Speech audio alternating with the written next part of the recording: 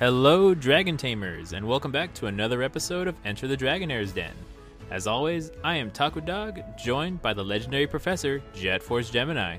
How's everybody doing today? We're doing well, and for the second week of our special guest series, we are joined by our first repeat guest. Please help me welcome from Brave Nerds PvP, Amazed and Confused, and Custom Approach. It's great to be back, guys. Yep, how you guys doing? We are super excited to have you guys back on the podcast after following y'all, unfortunately, for the last time while you guys ascend to gold tier, is it? Gold tier, yep. Okay. For now. Or is it the last time? Yeah. Let's be honest here, and I'll be the first to say it. You guys you're not going to do it in Season 4, because if you win again, you'll be at Diamond tier. But you will qualify for the World Championships next season, assuming there's a Season 3. I mean, let's hope there's a Season 3. I think so. I have some faith, despite the, I guess, very high tier teams that have been disbanding recently. But anyway, are we gonna go into that drama tonight? No, I'm not gonna touch that with a 10-foot pole. I just follow that. Hey, this team disbanded. Hey, this team disbanded. That's all I know, and that's all I'm gonna care to know and comment on. Because I like to get my tea.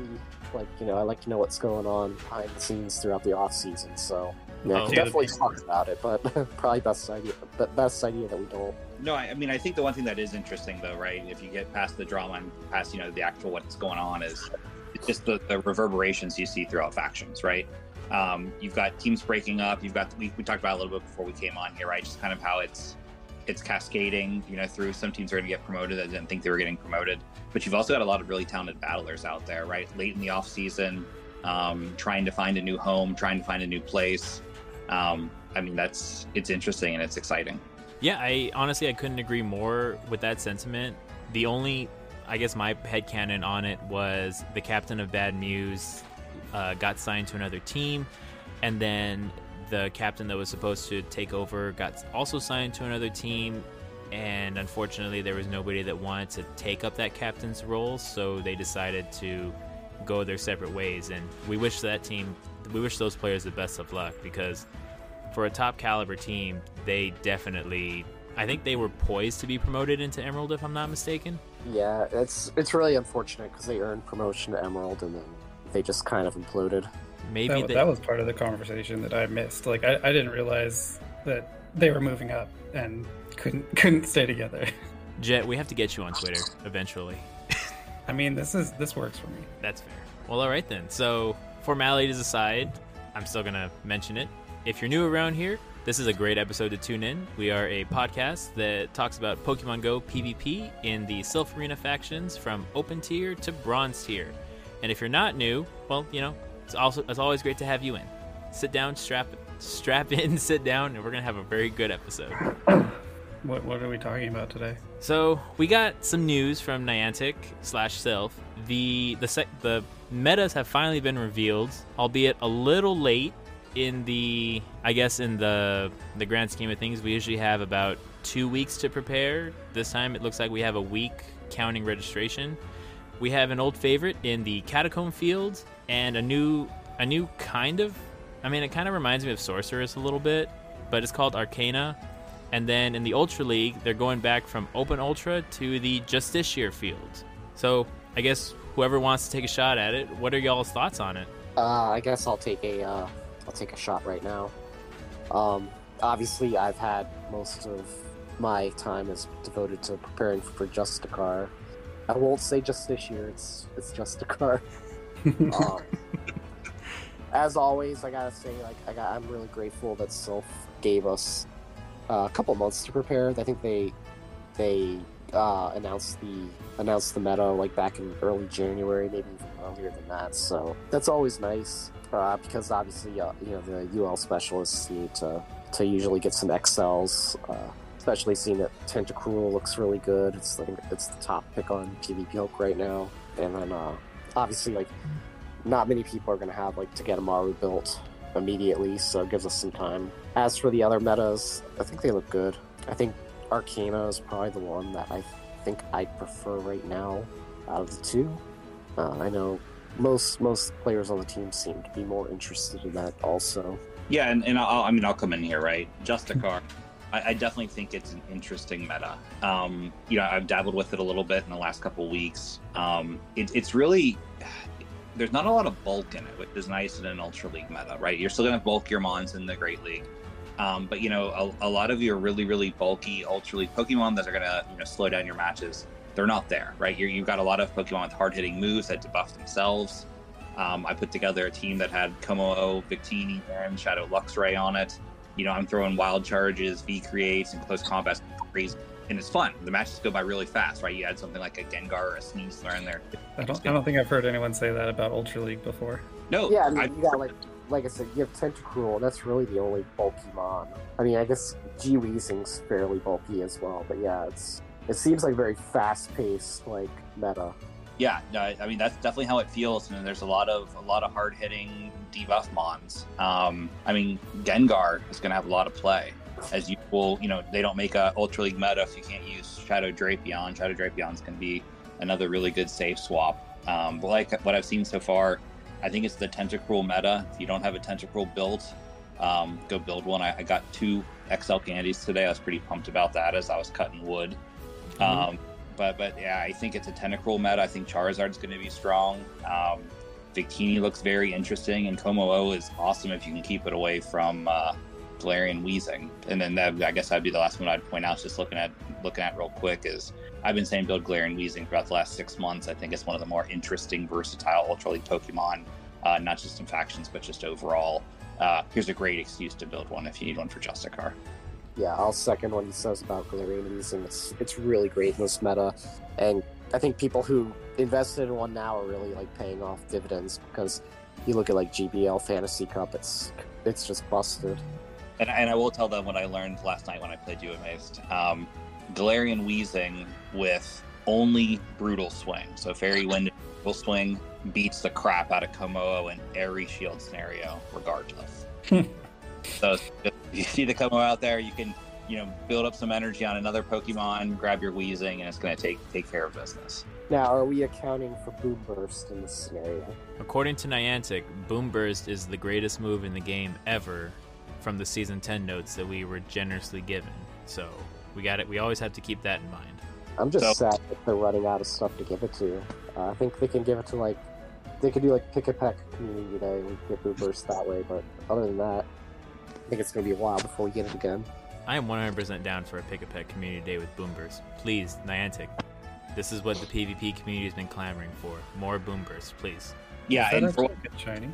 what it's worth, Brutal Swing Weezing beats Boom Burst Kommo-o as well. So that kind of just shows you how well that Boom Burst is working out for you. Which is just nuts, because literally that you're just doing damage for Fairy Wind. Obviously, I guess the Brutal Swings do add up, even though it's resisted, but you just wouldn't think that would be so one-sided. This is true, but I also know that Kommo-o is supposed to get its signature move for a Community Day in Clanging Scales, which is, if it's a Boom Burst clone, we might be in some trouble. If it's not a Boom Burst clone, let's hope it's better, ? Maybe Dragon Pulse clone? Yeah, because that's a great move. I try. I'm honestly excited for the Catacomb fields, mainly because I had a lot of fun in Season 2 Sylph with my 2 goodest boys, or I guess my 2 baddest boys, Umbreon and Houndoom. All I would do is pair that with a Venusaur or a Sudowoodo and watch them go nuts on the meta. But I know that with the move updates and some new Pokemon being built, I'm quickly finding out that my Boomer squad isn't really the play anymore. I mean, you gotta love a meta where Barbaracle and Vespiquen are viable. Yeah, and I've been looking at that meta some today. I guess spoiler alert to any of the brave nerds listening to this, depending when this comes out, I'll be playing Cat in our practice bout between the squads. But yeah, I think it's an interesting meta. I think I read that Samurott was not part of the meta. Maybe not Samurott, Hydro Queen the last time it was around. I think Samurott makes it interesting. I think it's definitely a Frostlass, Sudowoodo, Umbreon meta with Samurott and Barbaracle, or however you say it. kind of playing the spoilers and kind of making an interesting addition to the meta. Sylph definitely loves running the. There's always got to be at least one meta per cycle where Frostlass is on every team, and I'm just glad to see that they're continuing the tradition. I'm going to try to make a personal goal, which is to win a couple of bouts without having to use Frostlass. Will I succeed? Find out next time. I mean, don't hurt yourself. But also, that's why Pseudo Wudo, I just built one today. Whoa. It's good because, depending on the team comp that you're going up against, you can swap out counter, you can bring in rock throw, and you can, throw those rocks at that Frostlass all day long. So it's definitely got that ability that I'm building a team. That's thinking like a factioner right there. I mean, what is factions than just a opportunity to waste dust? Yeah. How do you guys feel about there not being one of the vanilla Sylph wave cups within the field metas this time? I'm happy because I think by the time we had half the cycle over, by the time the actual vanilla Sylph season started, I think everybody was kind of burnt out on Ember. And to be fair, Ember was kind of a meta I think people got burnt out on after like 2 weeks. But I'm always in favor of things being spiced up, so no complaints there.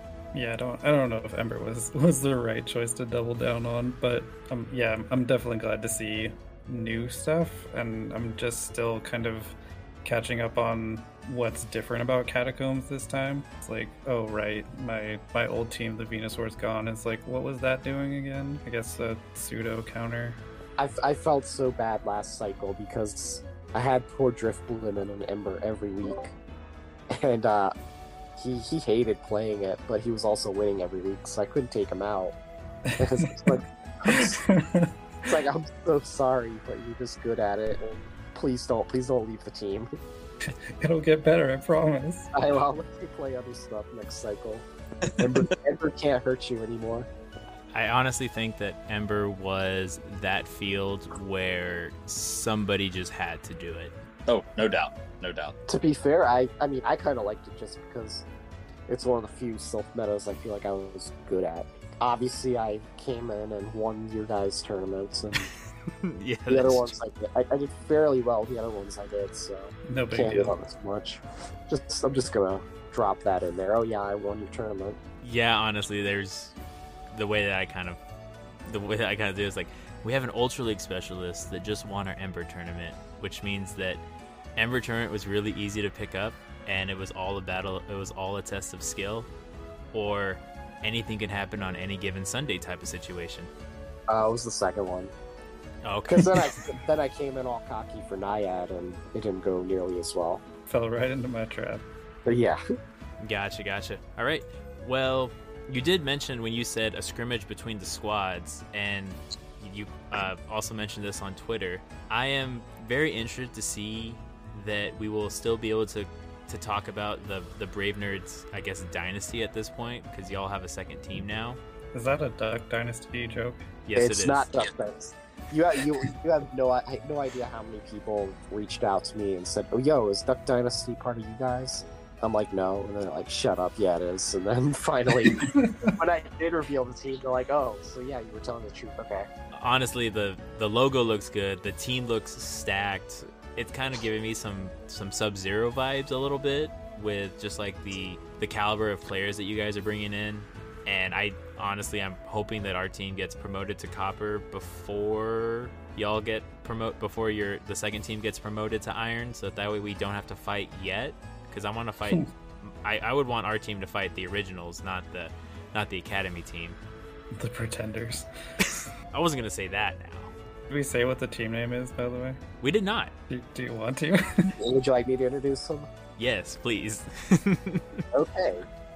Starting next cycle 4, we are going to have a sister faction called Nerdy Birds PvP, and Custom Approach, my good friend, is going to be the captain of that squad.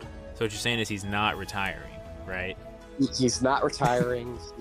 Technically, he did join another team. We weren't lying on Twitter when he said he left Brave Nerds to join another team. Just happens to be that it's still a Brave Nerds team. Well, all right, it is, and I guess like it's an honor and a privilege to have two captains from technically two different teams to be interviewed at the same time. So this is a first on Enter the Dragon Nerds Den. Woo!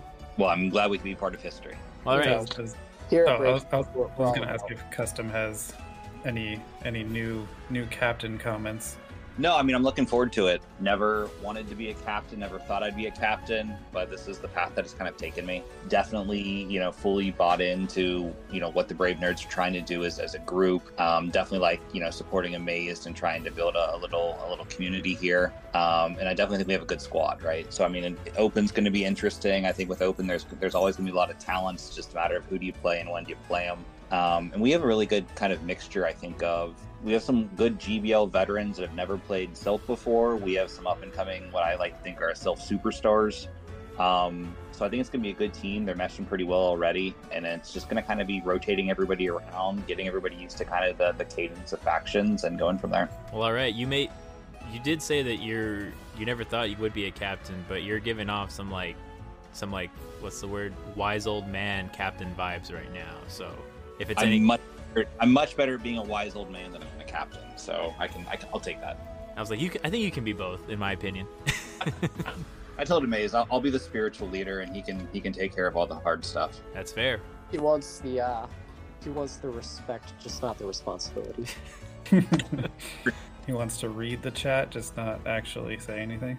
I mean, sometimes I will be the first to say being captains can be a little difficult. The hardest part is making sure that all your people are in the right spots and then hounding them. Make sure you set your lineups, y'all, and reach out to your opponents before anything.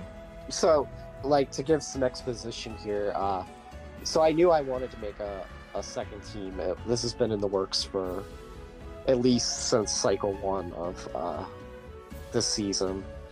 And there were some players I had in mind who I wanted to bring on, but the question that was always lingering over my head was, who do I get to be the captain? Who am I going to trust to lead these guys? And initially, I really didn't want to take Custom off the Brave Nerds roster, because I really appreciate his presence there. But the more and more I thought about it, it just made too much sense to offer him the role, because he's really somebody that I feel like we have a good working relationship. He's somebody I definitely trust his opinion. I think he's going to do a great job leading these guys. So at the end of the day, it was really a no-brainer just to keep him around as that in that role, and to speak to Custom. He's such a team player that I think I messaged him asking if he'd be interested, and he was like, yeah, I've already was planning on being the captain of the team. I'm like, okay, that works.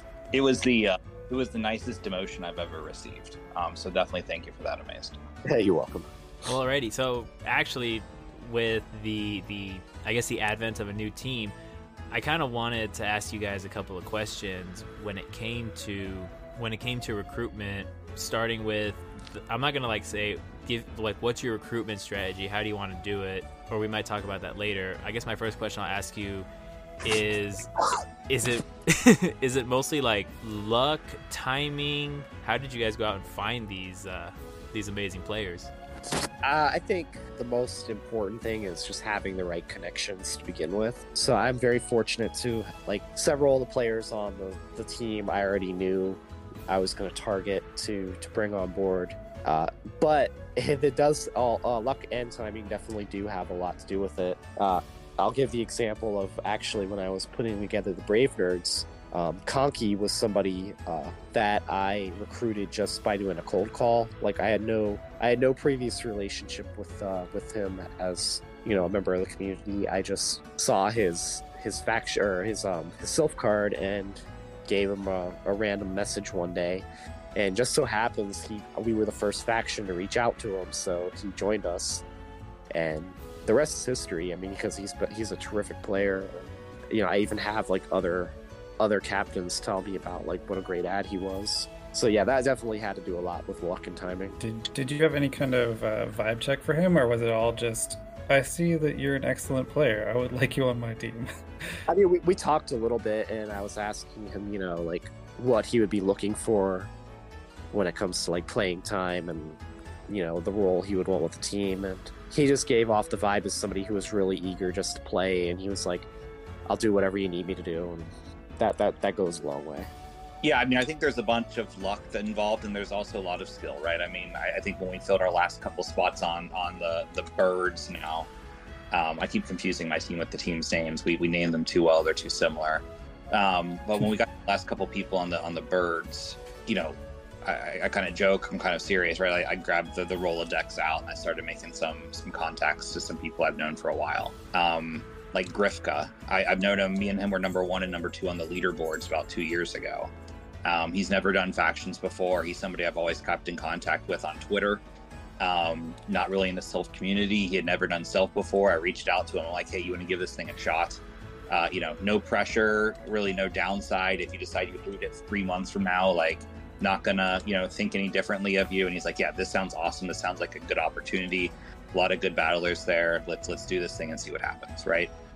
So sometimes you got to get a little bit creative, right? You got to go find the people that maybe people aren't going and looking for, and you got to reach out to who you know and who you trust in the community. Yeah, I wish it were as easy as just like looking at the Sylph leaderboards and finding somebody without a team, but especially when you're recruiting for an open team, you have to get a little creative because players really aren't going to be jumping at the bits to join an open team, especially if they have some Sylph experience, and B, you got to compete with every other faction, and you kind of have to find the people that are flying under the radar. And for what it's worth, I think we have like a really great so when I put together the original Brave Nerds team, my goal was to have like a nice balance between players that had Show 6 experience and players who might not have that experience but have the skills necessary to succeed in it. And I think we've done that with this team. It's kind of a 50-50 split between, the veterans and the Sylph and factions and the guys who have been on the GBL leaderboards but just don't have that experience yet. No, and I think that, one of the things it had to our advantage, I think, recruiting in the open tier, right, is we could look at some of those people that have never had the Sylph experience and turn it into a learning opportunity, right? We're not looking to throw you into the Emerald tier every week. We're going to help you learn. We're going to help you grow within Sylph. And people were looking for that, and I thought that was really cool to kind of make that connection. Doesn't have to be sink or swim. Yeah, that goes a long way. And kind of my philosophy when it comes to at least the Show 6 format is, if you're a player who plays primarily GBL and you're consistently hitting the leaderboards, it means you're doing something right. You don't hit the leaderboards every season by having like bad mechanics or a bad understanding of the game. So I feel like if you can take a player who has good mechanics, you can teach them Show 6, especially if you surround them with some players that have experience, which was what we try to do. So that's just my thought is it's a lot easier to coach a player that's already mechanically sound on how to pick a team for Show 6 versus having a player who you might have to hop into video chat and like give them like play-by-play instructions each week on how to play matchups out. It's just a little bit easier when they have the good mechanics. There's no easier way to pick up Sylph, I think, than in the factions dynamic, right? Where you've got the team, everybody's got the same general goal, you're bouncing ideas off each other. You don't know Sylph, you're going to learn Sylph pretty quickly doing factions, probably better than just running, normal faction, or normal Sylph, sorry. Gotcha. It is fairly forgiving, at least from the moveset side, right? Where you can kind of put your best foot forward. It's not like you're locked into a decision you made. It could be more than a week ago with some of the extended lobbies. Right. And I would say, like, you guys did bring up the point of if you go on the leaderboard and try to find someone.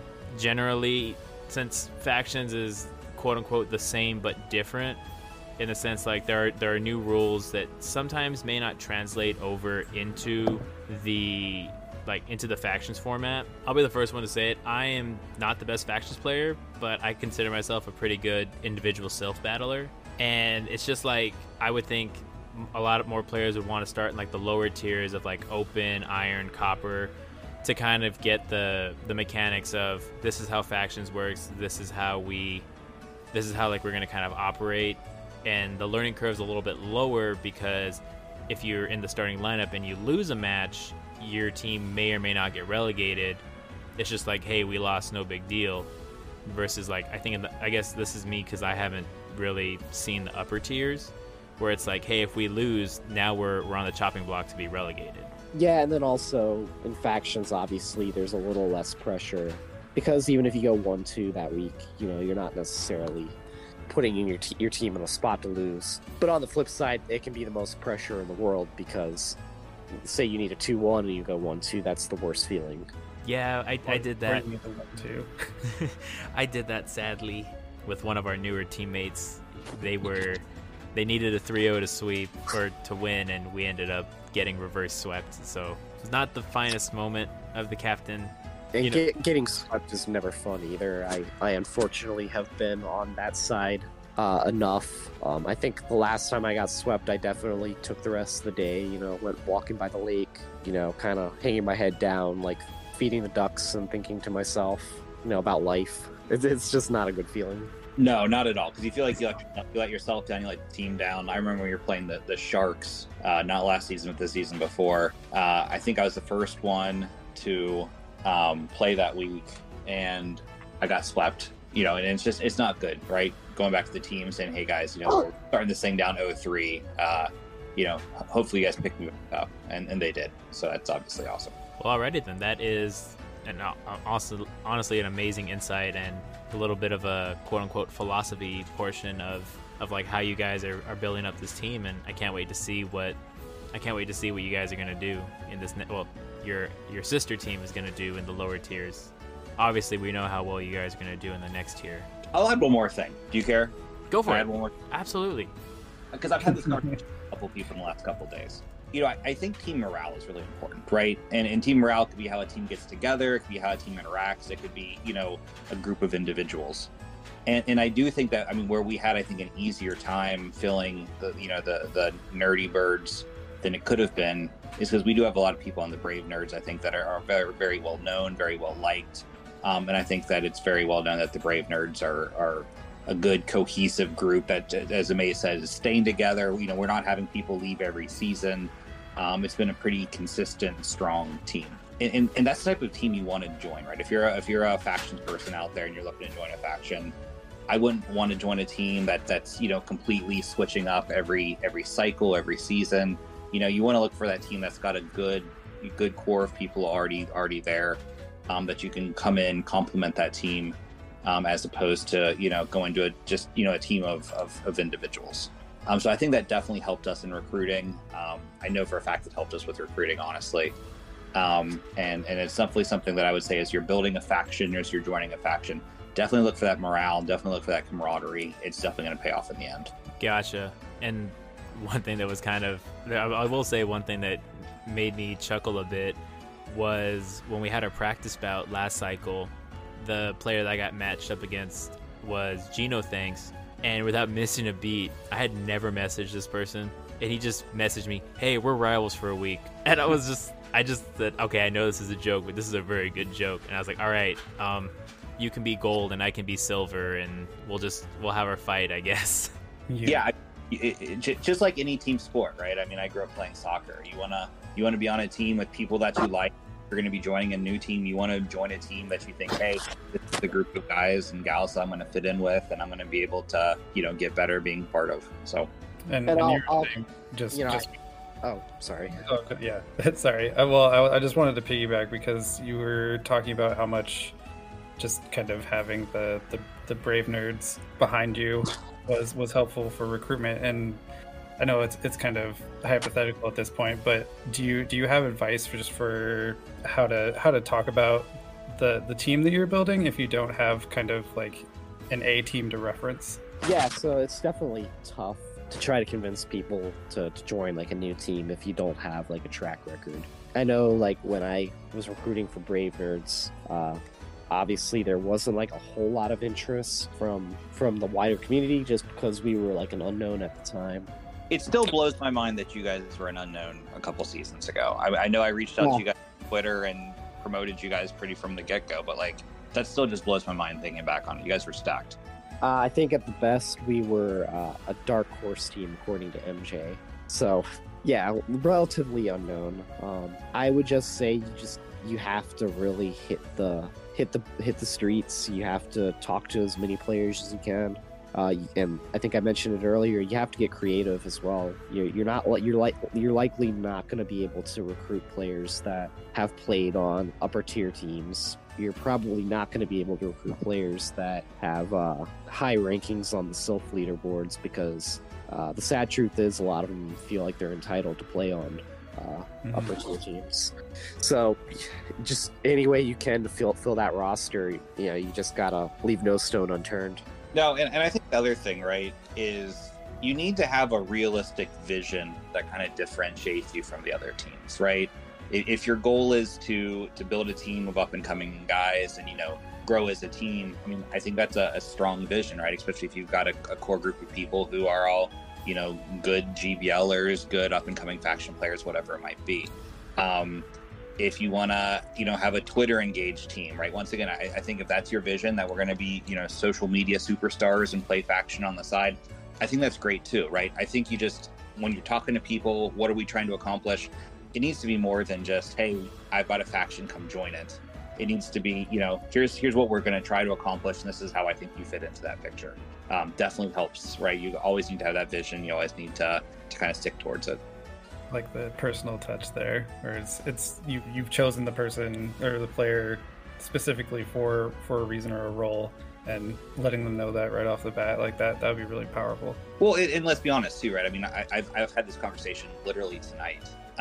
You're not joining an open team to win the Emerald Championships, right? I mean, if you are, you're really playing the long game, right? You're joining you're joining a new team because there's something you want to get from it, whether it's, build on a relationship with you've already got with somebody in that faction, whether it's, learn whatever it might be, right? It's, I mean, you got to think positively. I mean, the Brave Nerds are pulling it off so far, right? Let's start here and let's start at the bottom, go to the top. But that doesn't happen very often, right? So you got to be realistic with what you're trying to achieve, build that good core, and then just kind of, build the off and make it more of the value of the collective individuals than the individuals themselves. And I think one advantage we do have with the new team, the Nerdy Birds, is that we can kind of sell it to players as a laid back, like, learning experience for some of the less seasoned players.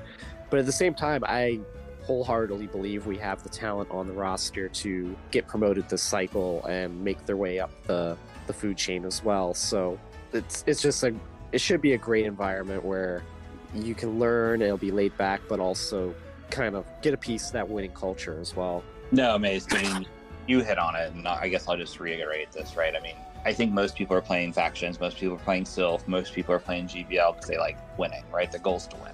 I'm hyper competitive, right? I want to win it every day. And it's definitely What? it's definitely more fun when you're winning.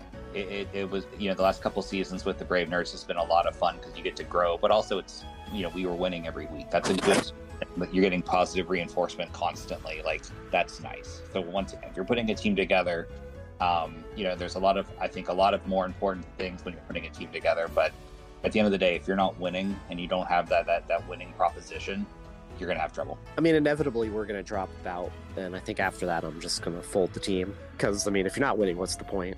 And not just winning, but winning every week, right? Yeah. That was a joke. I know that was a joke, by the way. Yeah. I'm not that crazy. But yeah, winning is a lot of fun. And I feel like the more you win, the more relaxed it gets, the easier it is to bond with your teammates. It's just being competitive from the start is just a great team building exercise. Yeah, I mean, and this will be the last thing that I say, and I promise I'll shut up. It's a lot more fun to play anything, right, to win than to not lose. And I like the last couple seasons I was with the Megalol, and we were kind of bouncing between Emerald and Diamond, right? And I think there's a lot of people in the lower teams that are like, oh, that sounds like a good problem to have, right? If whether or not you're going from Diamond to Emerald, Emerald to Diamond, so on and so forth. But it is taxing, right? I mean, after a while, if you're at the Emerald tier or the Diamond tier, any of the tiers, right? It could be Iron. When you're halfway through the season and you're in 7th or 8th place and you're thinking about maybe getting relegated at that point, that's not fun, right? At that point, you're playing all these games. There's a lot more pressure. You're not just playing to win this week, but you're playing because you need to win your match so your team can win the game, and you're not getting relegated in a couple weeks.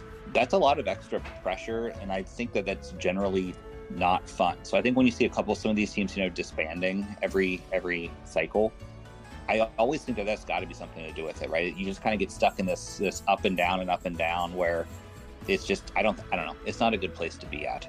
So definitely that's one of those advantages, I think, to starting a team from the bottom, building them up, because that record is exciting and there's a lot.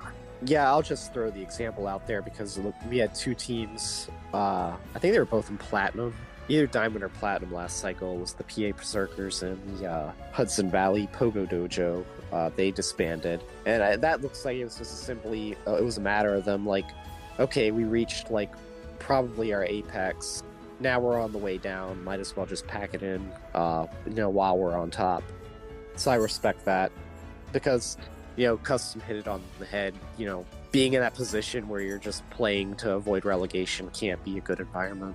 Top lefting factions edition. Yeah.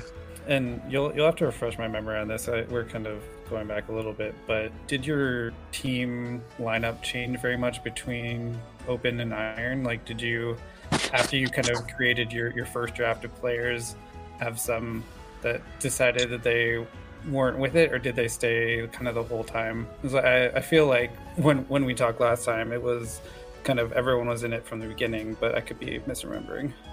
So we had a little bit of turnover between our first cycle in Open and then Iron. We had 3 players leave the team. We had Jamie from Pallet the first cycle, and he went to go found the TTT squad, which was something that he had already kind of had plans to do when he was on the team. He just wanted to kind of get a taste of factions with us. Then we had another player, Galar, who he was kind of on the bubble of quitting Pogo altogether. He finally did retire for good, but he stepped down because he thought he was gonna retire. But then his old faction kind of drug him back into it. So he played another cycle after that, but he's fully retired now. And we had another player who just he was very green, and to be fair, we didn't really have a whole lot of playing time for him, so we just kind of mutually parted ways after that. But since then, we added the 3 players to replace them. Obviously, Custom isn't on the active roster anymore, but the players we added to replace those 3 have been with the team since then. I guess I'm gonna kind of piggyback off that question a little bit.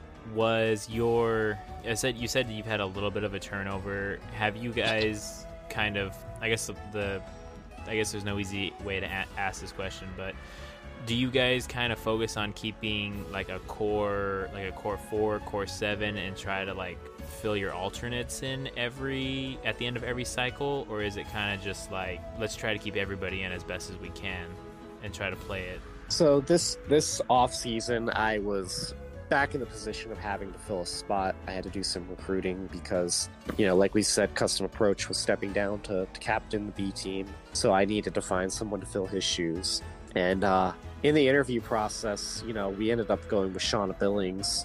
And I remember actually interviewing him, and I told him, hey, if you join us now, I want you to be with us until we hit Diamond, Emerald, whatever our ceiling is. And that kind of goes with all the other players on the team. Ideally, I'm done recruiting forever. I'm sure openings will come up because people are gonna have real life obligations, or they might just get tired of playing factions. But I'm pretty content with the team we have now. That is honestly a very nice answer to that question. To piggyback on it, there's some drama out there involving a former Diamond team that just disbanded, and I won't get too much into it, but I think that a lot of the upper tier teams, and I think Bad Muse fell into this trap as well, just based off of what I've heard, is you get to a certain point and the captain or the owner will be like, okay, we're in Diamond, we're in Emerald, we need to tinker with the roster to make it as as good as possible. But at the same time, to me, like they say that there's not a lot of loyalty in factions, but usually that's just captains crying when a player leaves. But the truth is that loyalty goes both ways. You can't just discard people when they've put in the work to help you get there in the first place. No, I think philosophically, right? I think that as a faction, your goal should be to bring back everybody every time, right?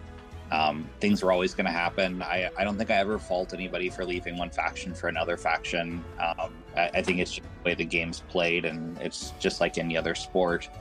But I mean, I think that, yeah, I think as a team, especially if you're winning, especially if you're having success, I think the goal should be, you know, is there anything that needs to change? Is there that has to change, right? Is there any members of the team that are a disruption, right? Is there anybody on the team that's actually bringing morale down?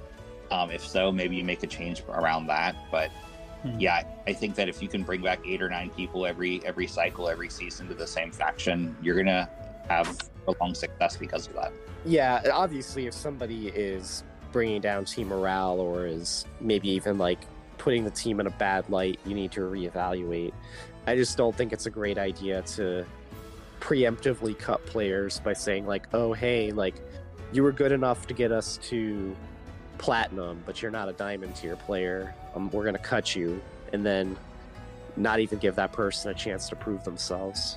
Yeah, shopping players definitely is, I would say, like, it's kind of a, I would say, slimy practice, because then it kind of, to me, it kind of breeds this idea of, oh, well, we went from our successes together to if we mess up one time, like our heads are on the chopping block and they're just going to replace us. And then yeah, that's not great for morale. Yeah, and then you said that makes it easy for some players to want to leave, and then before you know it, you have a team that kind of just disbands on itself. Which the philosophy that I generally have heard all my life is a boss says do, a leader says let's do or let's go, type of thing. And so I think like you can kind of apply it to this sense of that you can see like the best captains kind of are leaders and saying, hey y'all, let's do this together, versus the other captains that are just kind of thinking to themselves, hey, you didn't have a really good cycle, so we're just going to cut you and sign this other person to make us look better. And especially like early on, I hope by now, like, because this is going to be our 4th cycle together, that I've earned the trust of my players. But especially like after our first cycle, I had players who they didn't have bad cycles, but they obviously thought they could have had better ones. And they're like, am I going to be cut? And I'm like, no, of course not. I'm not going to cut you after one bad stretch of weeks. And yeah, because it could just be, I mean, I've told people this, sometimes like the metas just aren't in your favor. You could do terrible in Ember one cycle, but Arcana might be the meta you go off next cycle. Now, what would you say if the captain specifically has not been having the greatest cycle? I'm already looking for my replacement.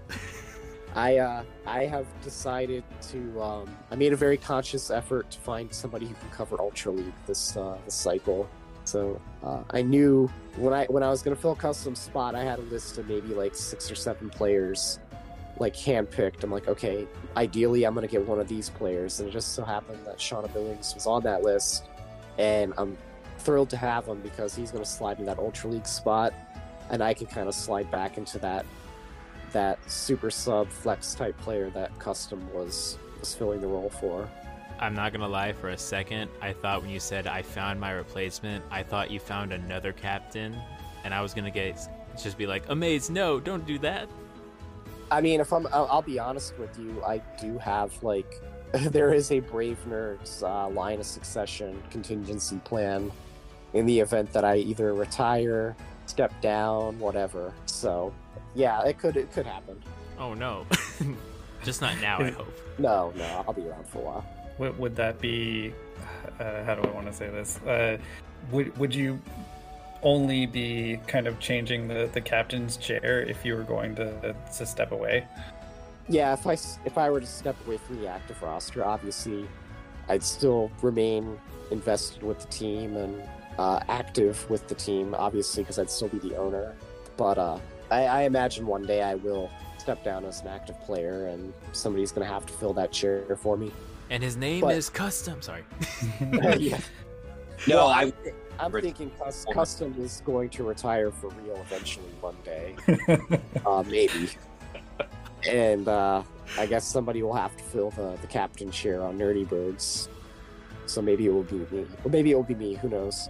No, and I'll take it back because we went left, right, going from negative questions for losing to amazed losing to amazed retiring.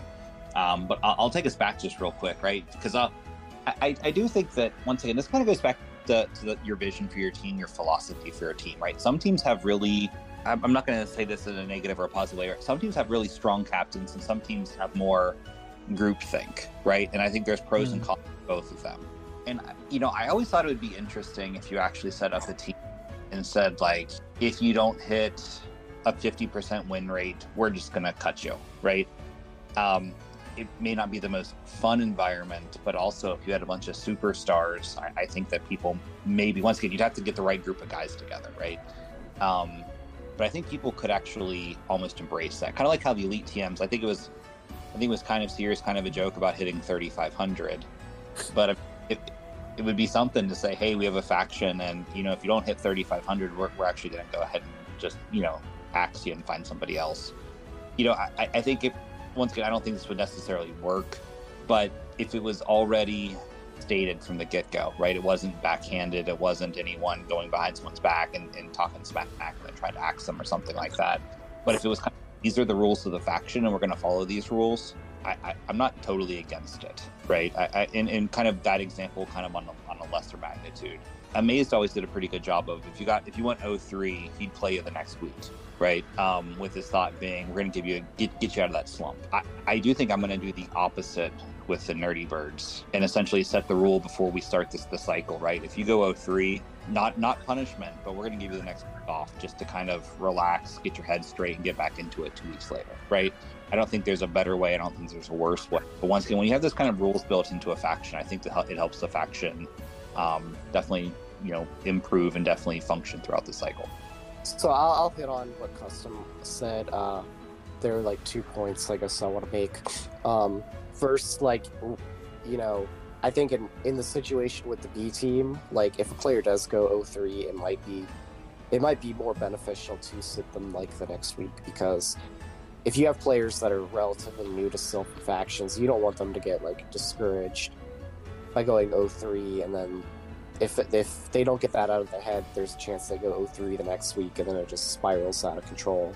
So, yeah, I definitely can see the benefit of doing that. And then as for like the whole captain thing, I definitely am a proponent of like the strong leader type faction. I think, obviously, looking at the outside, I've seen some factions that looked like they had maybe, instead of one strong captain, they had maybe 2 or 3 players that were calling the shots. And, when it's collaborative and everybody's like agreeing with each other, it's great. But if serious issues come up, like things can get nasty real quick. Yeah, and I think one example with that, right? And once again, I don't think there's a right way and I don't think there's a wrong way. I think I personally prefer the way that Amaze says. I think wrong captain is good, but on Omega Lull, we kind of came up with our lineups there, and it invariably started with, hey, who can play? Everybody, great. What can you guys play? Whatever. All right, cool, right? And it was like this that we went through every week. And some people like that. I don't necessarily like that. And I've always had just like a real way to handle it. Essentially, Monday, Tuesday, Amaze would make the announcement, hey, this is a lineup for the week. And that's what we did that week.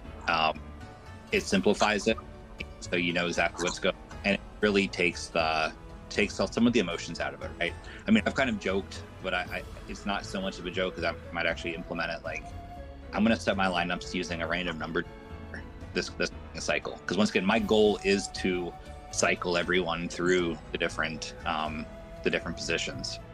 And I fully anticipate creating a random number generator, finding people randomly. This is what we're going to do to give everybody the different to learn. So, actually, there was one you had kind of talked about the higher tier team. I mean, you said the team by name, so I'm just gonna go off and say it too. With Bad Muse, there was a joke that was made in our factions, and it kind of got me thinking. The joke was, if you have too many big egos, will that cause the faction to implode in on itself? And I'm thinking, y'all, it's a game. Do we really need the biggest of egos on a Pokemon game? I mean, I'll take the flip side. I mean, I think that a lot of the really good battlers do rightfully have egos, right? Not a negative thing, just they take pride in what they're doing. They want to win. They want to do things their way because it's been working for them. So I would say that if you want to have a successful team in the higher tiers, you have to know how to handle a bunch of big egos in the same room. Yeah, I hadn't really looked at it that way. That is definitely a side of the coin that I have not seen before. I just remembered a question too with your random number generator. Like, does that include the more restrictive slots like Ultra and Master, or do you have a short list for those spots? We have one person who's going to be our primary Master League player, which is definitely helpful, right? I mean, everybody wants that player. We have, I think, 2 or 3 for the Master League. I'm going to make sure I play Master League once this season. I mean, that's my goal for the season, play Master League once. Nice. But I mean, other than that, I mean, I guess we'll say that we're lucky. I think we have at least 4 people that can cover every meta. We have 4 or 5 guys that want to play Justicar, right? I mean, we're fortunate for that. So yeah, I'm not going to be able to go completely wild number generator. I mean, I told Amazed I might play everybody once in Open Great League, right? Just kind of take that out of the equation. Just tell everybody you're playing this once, and that's that, and then just cycle people through as they want to play. I mean, I'm still waiting to hear from a lot of the teams. I gave them a week, right? But I said, give me 2 to 4 metas you want to play, and you'll play them. And most people are going to play 7 or 8 weeks this season. And you're not going to play every week, and the whole goal is to rotate and learn. And with that being said, I've already admitted to being a chronic competitor. You know, it's going to be really hard for me to keep using the random number generator if the same person's going 3-0 in the same meta every week. But we'll see how I handle that as a captain in a few weeks. I'm gonna say that you're gonna use the random number generator up until about 4, about 5, and then you're gonna start going with what works. I'm still in the slightly delusional phase where I think everything's going to work, and I'm committed to the random number generator. But you're probably closer to right. Okay, 2 things. Real quick, 2 things. Number 1, don't ever say Taco is right, because I have a reputation to uphold for being wrong. And number 2, as I pointed out a couple of episodes ago, I should not be the voice of reason here. That's Jet's job. Well, you guys check in with me in about 6 weeks. I'll give you an update. I'll let you know how the random number generator's going. Would you like Twitter or a tag in the Discord? Let's do Twitter. Let's make it interesting. Okay, this is going to be fun. And I guess my next question about the random number generator is, like, is that something that you'll do live? Because otherwise you could just say that you're doing it and leave the people who are winning in their slots. I will do you guys a solid. I doubt it needs to be live. We don't need the pomp and circumstance, but I keep track of the times I cheat, and I will keep you a real running tally. I'll never say how and when, but I'll keep you account. We appreciate it for science. You can, as long as you put the words "for science" at the end, you can do almost anything in this world. Also, the Brave Nerds, you can put it on the Brave Nerds Discord as well. I'm a member of that. As a joke, but a lot of people will wonder what the heck is going on. And now that we have Amazed back, and this is still a question to both of you, but as far as your list of people that you kind of keep going for, you know, if you do have a slot, are these people, do they know that they're on your list ahead of time, or is it like how do you keep them available, I guess? Or like, so for about like 2 cycles I kept hitting up the same guy over and over and over again, because we were already friends, like we had done a lot of like scrims together, but he was already on another faction, so that kind of became a running joke that, you know, every off season I was going to try to add him to the team. It just never worked out. He's doing great things with his own team now, but yeah, there are definitely players that if you're on my wish list, I'll reach out to you at least make contact early so we can kind of build a relationship and, go from there. I'm taking notes right now, so just real quick, like, make a list of people to possibly poach. Got it. Yeah, like I had, there are a few players like this off season. Like, obviously, there's no possible way I can add them.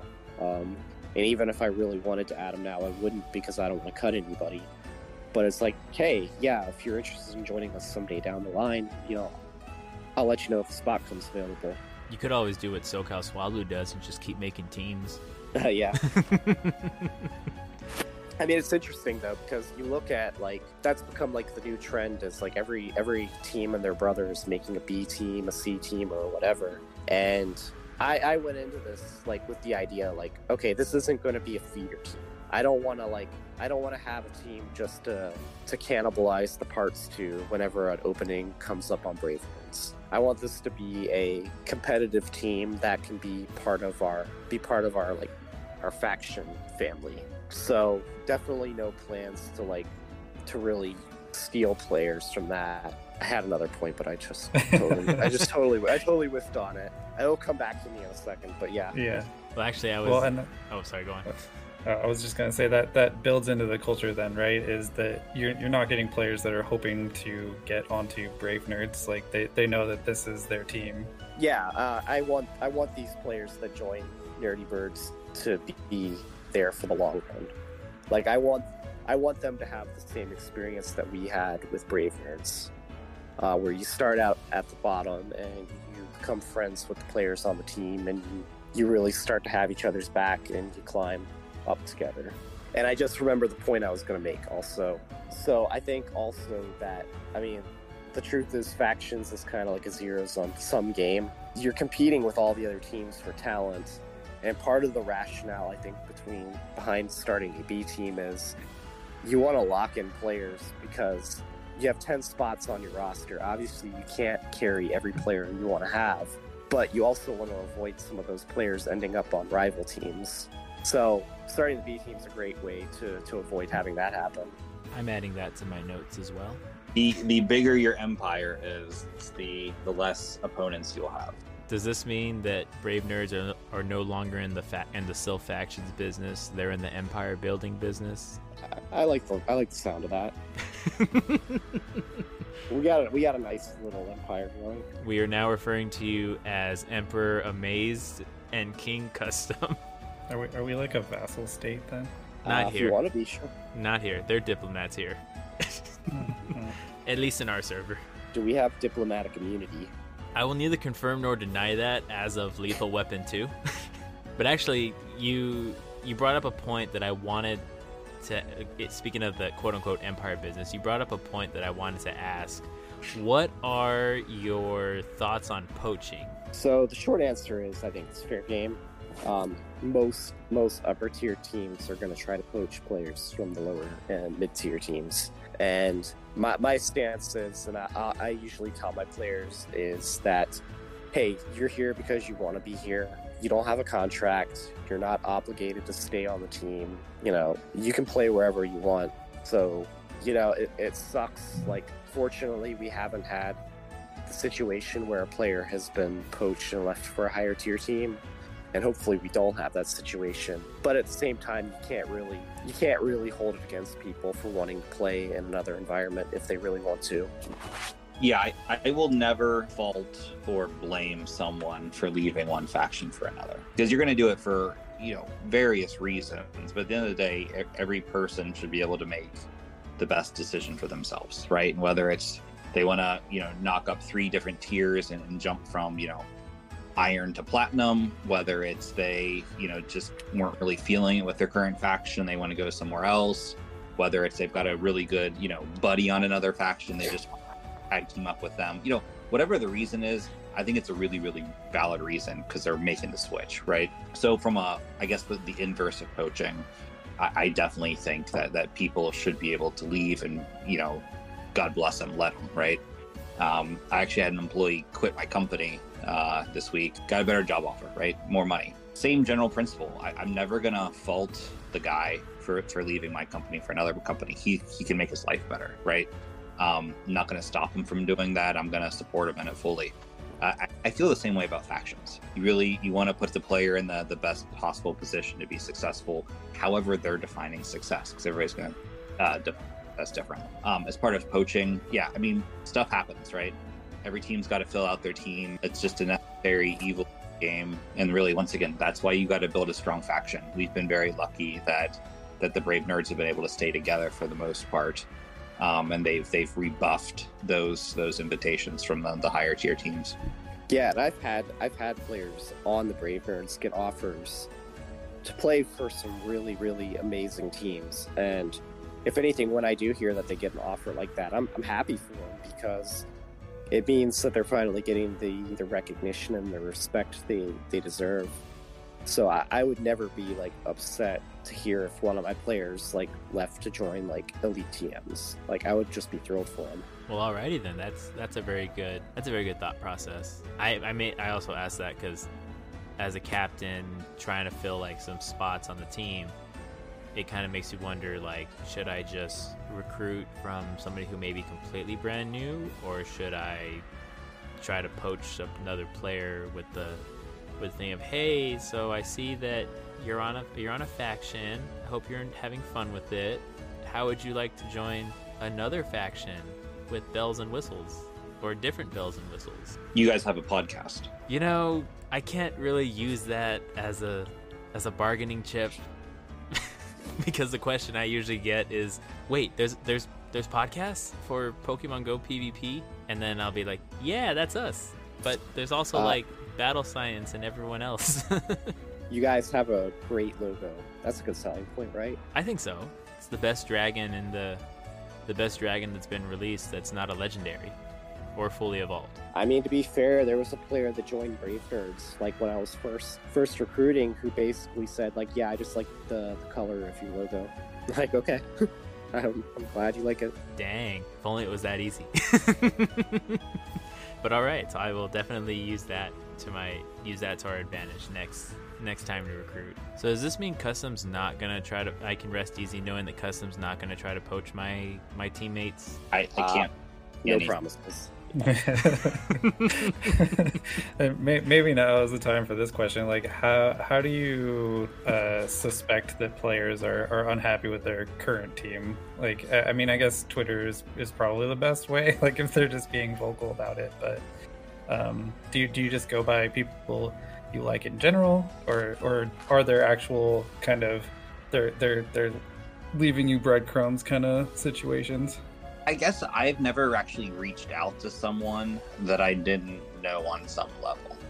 Whether it's, Twitter interactions, whether it's, scrimming, done scrim togethers, whatever it might be. I don't think I've ever just cold contacted somebody. I'm sure I have. But no, I mean, I think that I would start with that personal connection where you know the person at some level, and that's what, and they're a good battler, obviously. But I mean, I think that's where it would start for me. Yeah, I'm trying to think. I don't think anybody on the Nerdy Birds was a cold contact. Either we knew them already, or they applied through an advertisement. Oh, so I was thinking Dylan was probably the closest, right? Because we knew Dylan from playing Mazer. I never really interacted with him that much, but I saw some Twitter posts that he was a free agent looking for a team. And I think we acted him kind of independently. And he seemed like a cool guy. And I mean, that's why we brought him under. But I mean, I think that'd be the closest thing. So I guess, to maybe kind of answer one of your original questions. I guess if you're seeing that they're free agents on Twitter, go for it. But that's, free agency. That's not, going and trying to poach somebody from another faction. I mean, you could always, just look at a faction's record, and I think always, a good strategy is maybe try to find a good player on a bad team. I think they might be more easy to convince to jump ship, especially if their team's been on the decline. I see. So I'll definitely have to be looking at... I'm also using this as a... What's the word I'm looking for? Excuse me. I'm also looking for the, little notes that I could possibly use to... Yeah, it's definitely a learning opportunity. That's why I was super happy when you guys were like, hey, can we? I was like, hey, it'd be awesome. Like if we got together again. I was like, oh my gosh, I want to pick your brain, please. Well, I know you had reached out to me a couple weeks ago asking about like how I go about recruiting for a new team, and I was like, well, this sounds like possibly a great topic to cover, like especially seeing that there's no actual faction action going on right now. Honestly, yeah. Coincidentally, after I had sent you that message, we had picked up one of our players that I made the tweet about, that I completely left out a word, and they were at Play Pokemon in Knoxville, and they did really well. And I remember just kind of saying, yeah, let's add him to the team. And then we had picked up another player kind of like through that Google form that I had made. And I was just like, oh my goodness, I'm not going to ignore what Amaze just said, but these are some really good questions that I'm going to keep in mind for myself. And does Custom know that his tweet got us one of our new players too?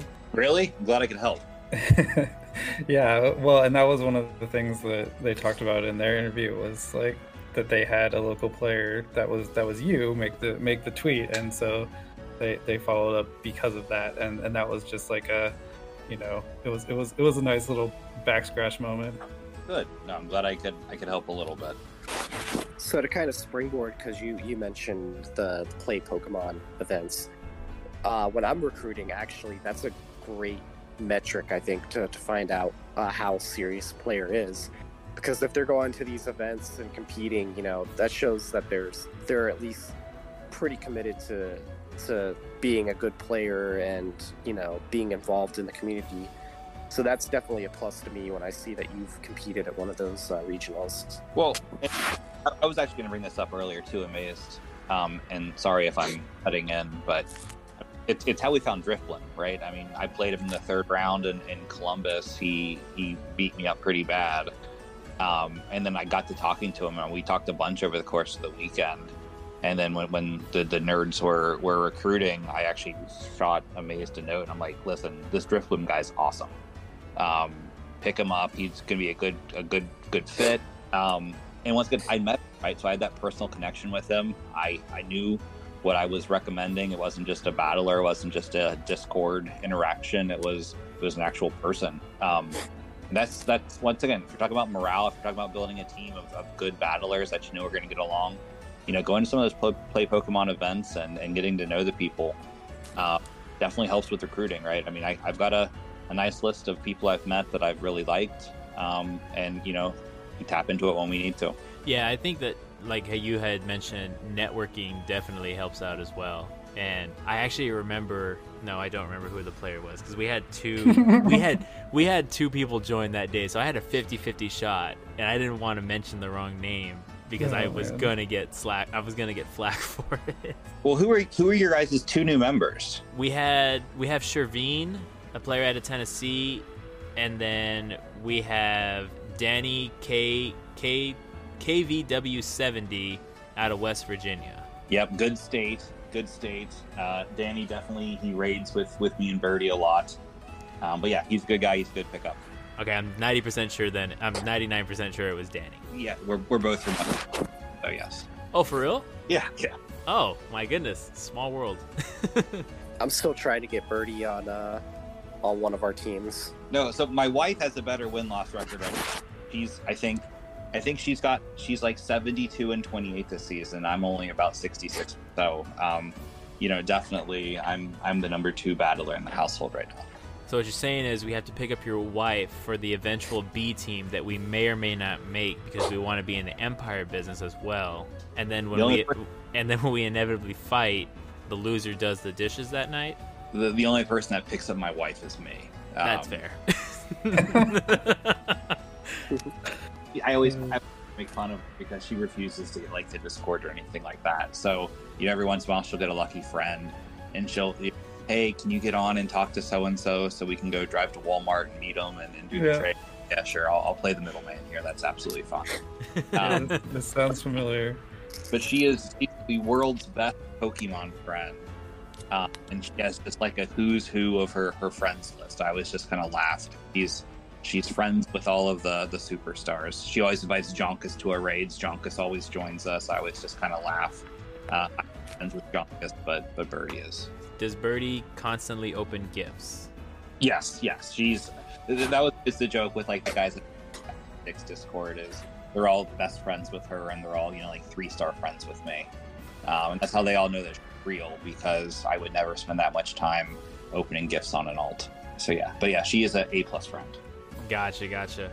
Well, she's already she sounds like a better friend than me, because I'll open up gifts once every 6 to 8 business months, unless you invite me to a raid, in which case I will happily increase friendship that way.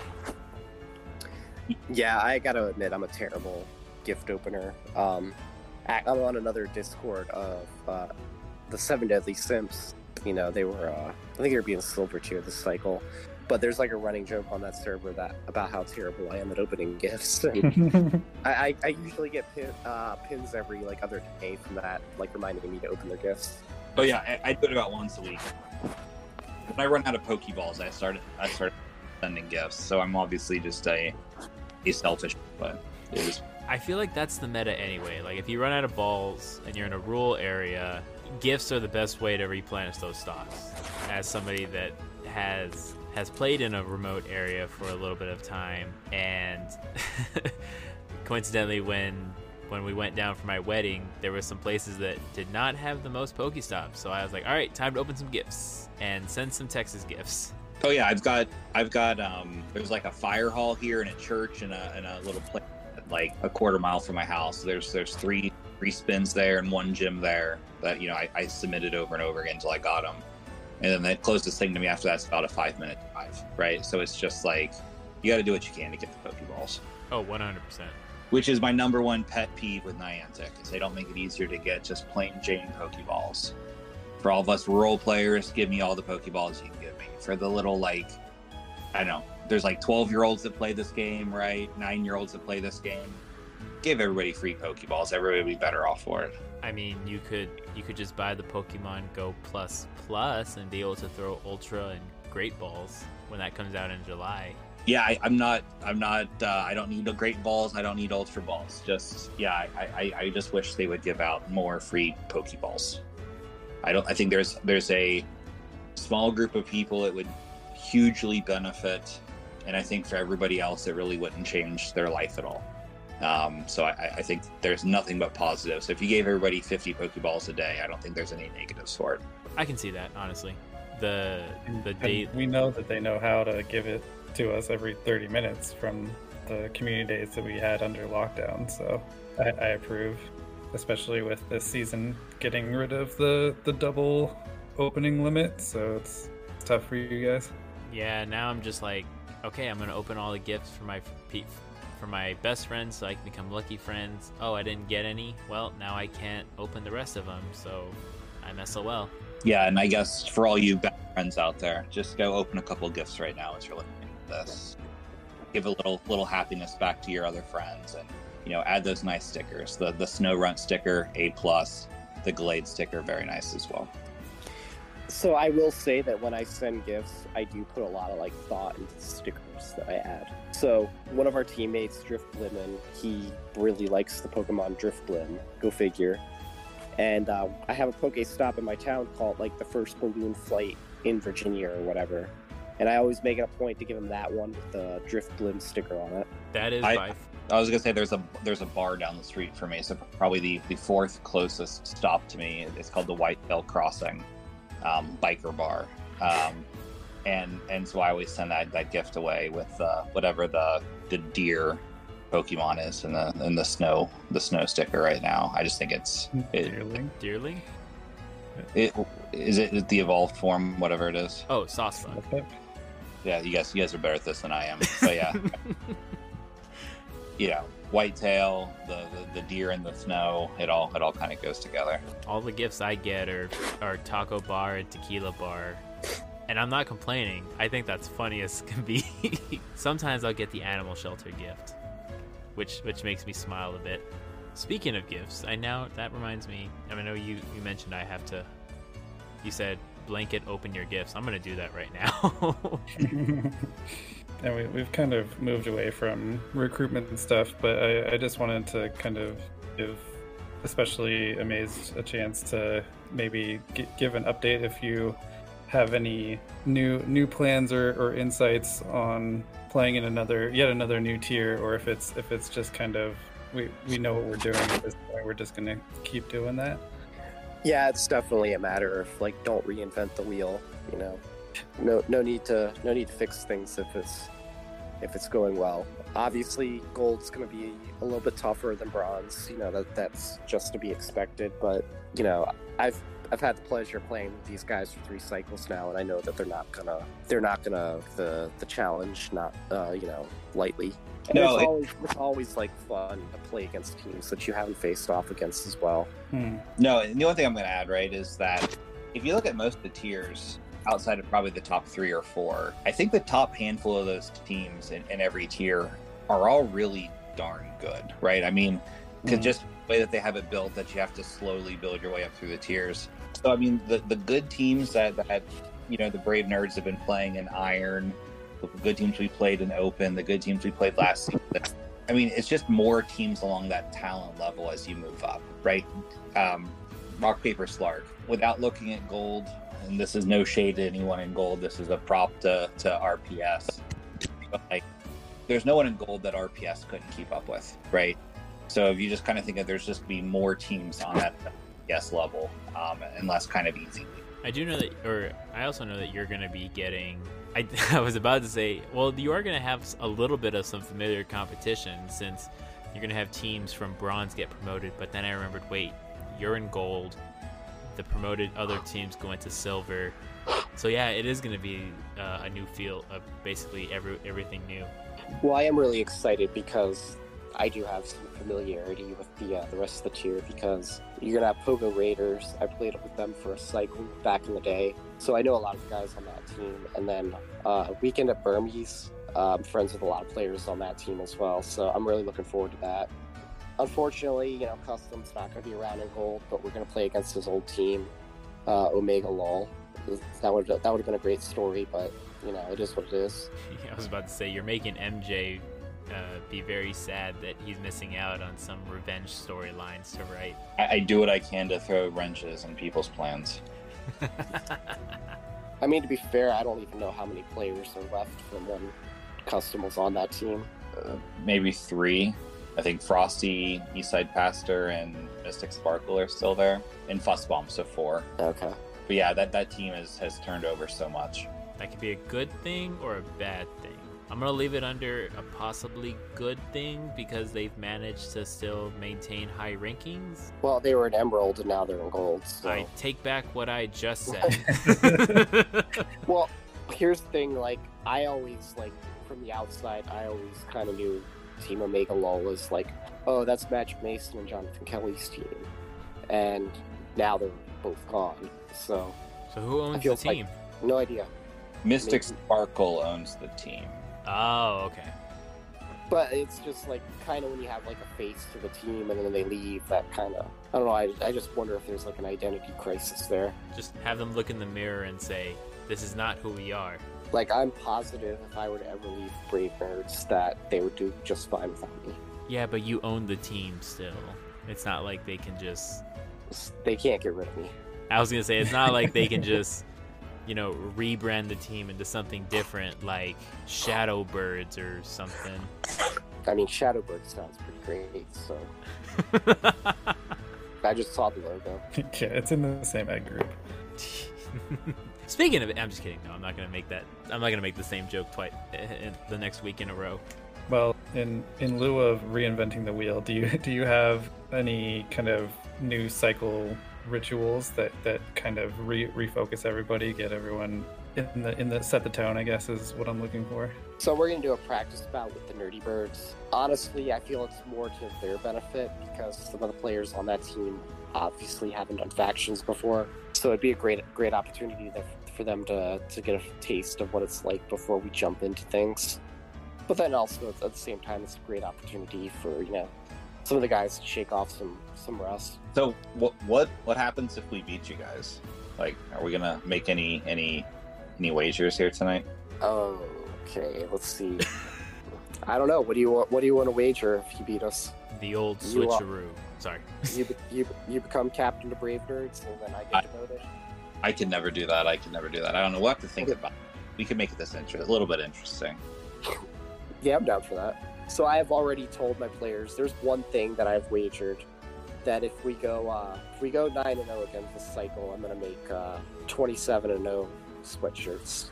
That's the one thing I have wagered. Yeah, I like that. Definitely like that. Are they monogrammed, or are they just like a classic edition?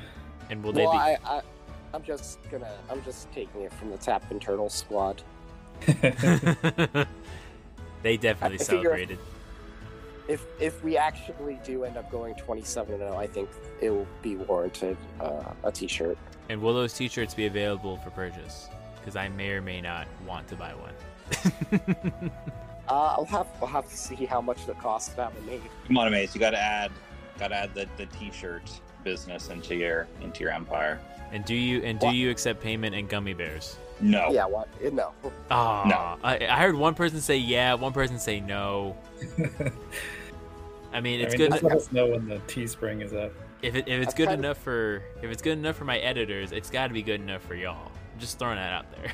I've thought about making some merch just to have like our players wear if they go to like a regional or whatever. But I don't know if I really like the whole like jersey idea that a lot of other factions do.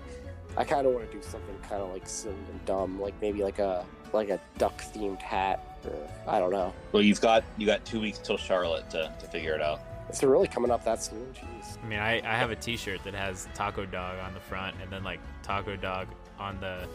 It's like a makeshift jersey, and then there's a giant 8 on the back. So when people are like, "Hey, I'm fighting," like when we used to do in-person tournaments, they would say, "Hey, I'm fighting Taco Dog. Does anybody know who Taco Dog is?"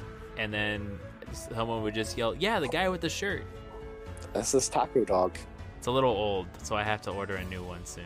Now I think one of our new recruits for our Master League specialist is going to wear a T-shirt in Charlotte that says "Duck Around and Find Out."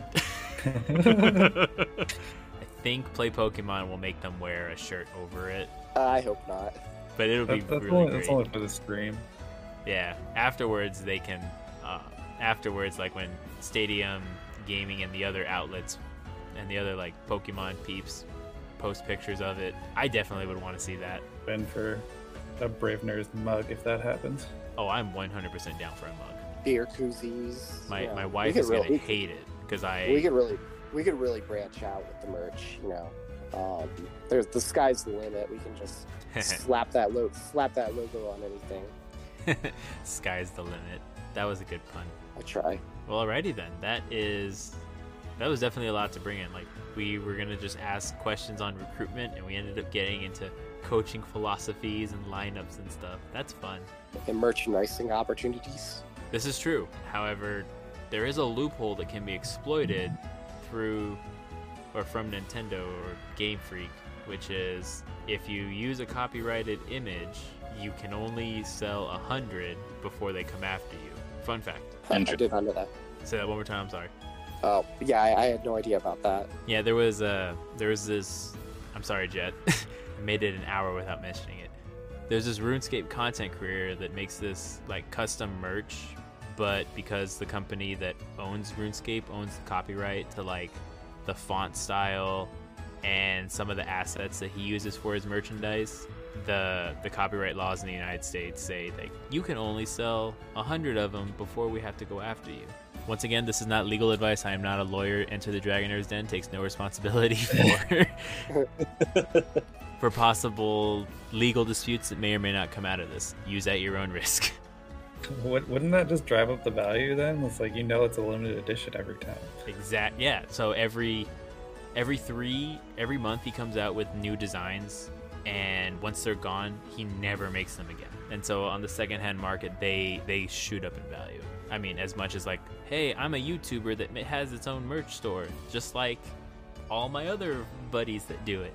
Or I could do like the Disney model and like every couple of months, like put the merchandise in the Brave Nerds vault. Yeah, bring it back, every once in a while. Now, if you remove the the Surfetch logo and just have like a random duck with like a really cool hat and call it Brave Nerds. It would technically you can sell as much as you want of that. Also, these ideas are not free. I wonder if that's why some of the, I guess the bigger factions have such boring like designs.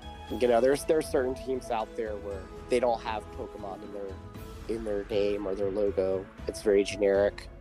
But it's like, hey, I guess they could sell merch if they wanted to. They definitely had a lawyer look over it and say, "Yep, we can do this." Yeah, good for them. Well, alrighty. Before we go, Jet, do you have any last-minute questions, comments, or concerns that you wanted to go over? No, I'm just excited that we can follow another Brave Nerds team and focus on them every week if we want. Now, Jet, So you guys, you guys single out like a team for every tier. I noticed that. Are we gonna be your pick for open? I will neither confirm nor deny that yet because Okay, fair enough. I was like, because I want to kind of want to see what else the open tier has. We'll usually have an answer by the start of cycle 1 or by the end of cycle 1. We'll have an answer. About one. You know what I mean. About one. just helping. Well, Yeah. I'm confident Custom and the rest of the guys will have a great first week and convince you guys to jump on the hype train. Yeah, but we want to try to avoid being like the official fan club of Brave Nerds. I mean, Actually, I though, don't have a problem with it. Actually, though, who am I kidding? We had nothing but great things to say about y'all last cycle, so we're pretty much the fan club of Brave Nerds at this point. I actually wonder if we're too late to the party to even be the fan club. I mean, for the first couple of weeks, Amazed was the one that was like, "Hey guys, y'all killed it against this team, and y'all killed it against this team." I was like, "Oh my gosh!" Yeah, if anything, I'm on the Dinair Don't Care fan club. No, I was gonna say we're definitely on the Dinair Don't Care fan club. I mean, in the Dragonair's End podcast, we were on the first podcast, weren't we? Yeah, you guys were the first guests, both of y'all. Yeah. So yeah, big fans here. Big fans. Okay, so I take back what I said. We will definitely join the Brave Nerds, fan club, but we still can't confirm nor deny. That that we may or may not follow you. I'm happy to say that you're a front runner for me, but he can Well, be. Either way, I look forward to checking in with you guys every week. It's always a good listen. Yeah, definitely agree with that. And we know the people love you guys because that's one of the top listened episodes. I'm not gonna really lie to you guys. Your interview is still the most popular episode that we have. You guys, or that episode doubled the average plays of the other episodes that we have put out. Now, to be fair, a lot of those listens might be my fiance just listening to it to make fun of me. Look, She's like, really? You're going on a Pokemon podcast? we take those. we'll still take the plays. The plays mean engagement. Engagement means number go up, and for this RuneScape player's brain, number go up, good. Yeah, the heat map of listening to that first podcast is very hot over top of the Virginias Yeah. case. Would you believe that Virginia is not in the top 10 of plays that we get? We mostly get them out of California. Would you believe that Virginia isn't in the top 1 list of best Virginias? I would not believe that because I figured it was first, so that means it gets the nod. I mean, to be honest, we just kind of like forget about West Virginia most of the time. Yeah, I know how you people are. You go to Harper's Ferry and you visit. It happens. It's beautiful though, Harper's Ferry. Love it. I'll definitely have to go put that on my list of places to visit when I go on my cross-country bike tour. You're biking across the country? Oh heck yeah! Once I'm all healed from my accident in October, I'm definitely going to be doing it. So I did this was 3 years ago, so this was the summer before COVID, to raise money for Operation Welcome Home and a couple other groups in the Pittsburgh area. I biked from Pittsburgh, BC, so 335 miles to raise money for veterans, and it was absolutely awesome. How long does that take? We did it over 5 days. Okay. I did 100 miles one day, and then the other 4 we kind of took it easier. But you go up the mountains and you go down the mountains, and it's a beautiful drive or a beautiful ride. You do the heli passageway from Pittsburgh to Cumberland, Maryland, and then the C&O Railroad from Cumberland into DC. We got there on the 4th of July, had a big party. It was a great time.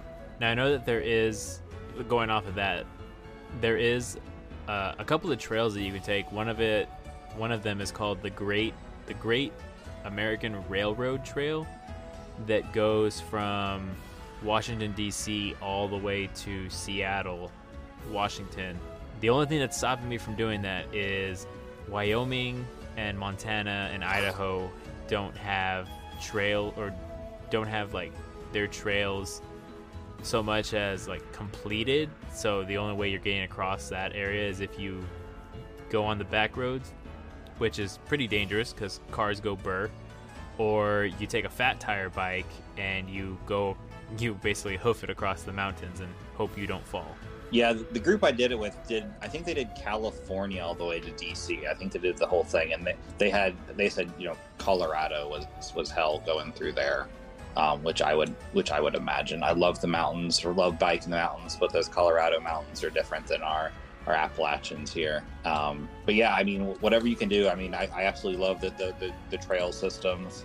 I know there's a concerted effort kind of nationwide to convert more of the railroads to trails. I know they're adding a bunch in West Virginia, so I can get up all the way to Pittsburgh. Right now, I can only go across the border to Pennsylvania. So yeah, I mean, it's exciting. I love biking. Is the only exercise I truly love. So yeah, get out there. That's awesome. Oh yeah, 100%. I ditched my car a year ago. I dropped 53 pounds. Was able to fit in all my old clothes because I was a cheap boy and didn't want to buy new clothes. And now I put in 11 miles a day. And I really don't need a car at this point because I just use my bike to get around town. See, I wish I could do that. I'm in a very spread out suburban environment, so I have to take a car. But I'd love to bike more. But yeah, so before we get too focused, or not too focused, but too far off topic, I just want to say it was a pleasure to bring you guys on for the second time. You guys are always welcome to come back, whether you have a topic, or it's just if we're looking for some peeps and it's hey, do you guys have any insight on this? Yeah, it's great to be back on as always. I think you guys are doing great things, both with the faction and the show. Yeah, definitely same. Here to help. If you guys need more help with recruiting, let me know. You can tag me in, and hopefully, and like I said, reach out to me week 6 or week 7. I'll let you know how many times I've cheated on my random number generator. And I'll, if you guys need me. All right. I'm definitely going to be pulling for, even though Brave Nerds is no longer a team we cover, I'm still rooting for you guys to go all the way to the World Championships next season. And Nerdy Birds, I mean, I have a negative bias towards quote-unquote academy teams. I've said it on the podcast before, but you guys are a good group of trainers, and the things you try to do is just it's a learning experience. I put that as okay, maybe we do, my attitude's kind of shifted. Maybe we do need some academy teams to kind of teach people, kind of get people to do more PvP stuff. No, I'm all for it. I think the academy teams I think it's good. I think it's a net positive thing. Maybe having 5 or 6 is a little bit crazy, but it's a lot of upkeep. But yeah, the other factions out there, I would definitely recommend one academy team. I do think it helps everything run, and yeah, I do think it is a really good learning experience for the folks that you bring in. Gotcha. Well, alrighty. And just for my part, it's I'll say it again. It's obviously been easy to root for you guys because you're the winners, but you're also just so easygoing and strong competitors. So it's even if you do drop some O3s, we'll always have you back. I appreciate it. I'm sure I'll have a few this cycle, but at least now, if I go 03, you guys won't report on it. Yeah, just custom. I can't go 03 if I just keep myself on the bench every week. That's the biggest brain move I've heard in a very long time. Gotta get in that coach's chair. Well, all right, y'all. So with everything being said, and the giant segue, I love the segues. They're the best. We're gonna go ahead and take a quick commercial break, but we will be right back after these messages. Is this we're going to get the milk again kind of break? Shh. Welcome back. I hope you enjoyed that commercial break because I know I did. I really did not expect us to come back from that one. You know, okay, that's fair. So, real quick, this podcast, I'm not even going to say what's the word I'm looking for? It's brought to you by Anchor. No, Anchor doesn't let us host ads anymore. It's brought to you by viewers or listeners like you. I know your heart was in the right place. We'll go with that. But yes, this podcast is brought to you by listeners like Jet said. We do have a Patreon. There are physical anchors outside. You know, if I had an anchor just outside, I would use it as a deterrent. Where it's like, hey, if you start acting up, or quit acting up, or that I'm gonna have to get the anchor. I mean, I wouldn't mess with a house that had a bunch of anchors. Like, nah. That's true. Anyway, so we do have a Patreon, right? Where you can support this show for as little as $1. Supporting the show gets you access to special parts of the Discord, as well as, or they can go as far as the Q&A session, where you can listen in and make memes with us as we record episodes. Alternatively, if you like what you're listening to, please give us a rating on wherever you listen to your podcasts. I'm sorry, Apple users. Apple Podcasts still doesn't like us. You'll have to add the RSS feed manually because I refuse to pay money to Apple. Give us a follow or a rating, or even drop us a review. If it's witty enough or awesome enough, we'll read it on the air. Just make sure it's family friendly. Sometimes little kids listen to this podcast. Music will be brought like on purpose or on accident.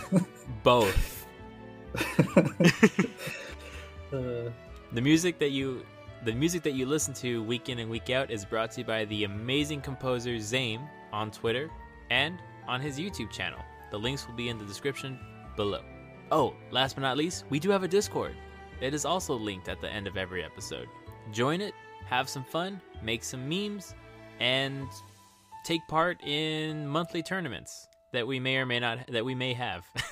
Speaking of that, so far we've had them every month. Yeah, I have to get on that part. Ionic Cup. We'll start it next week. Okay.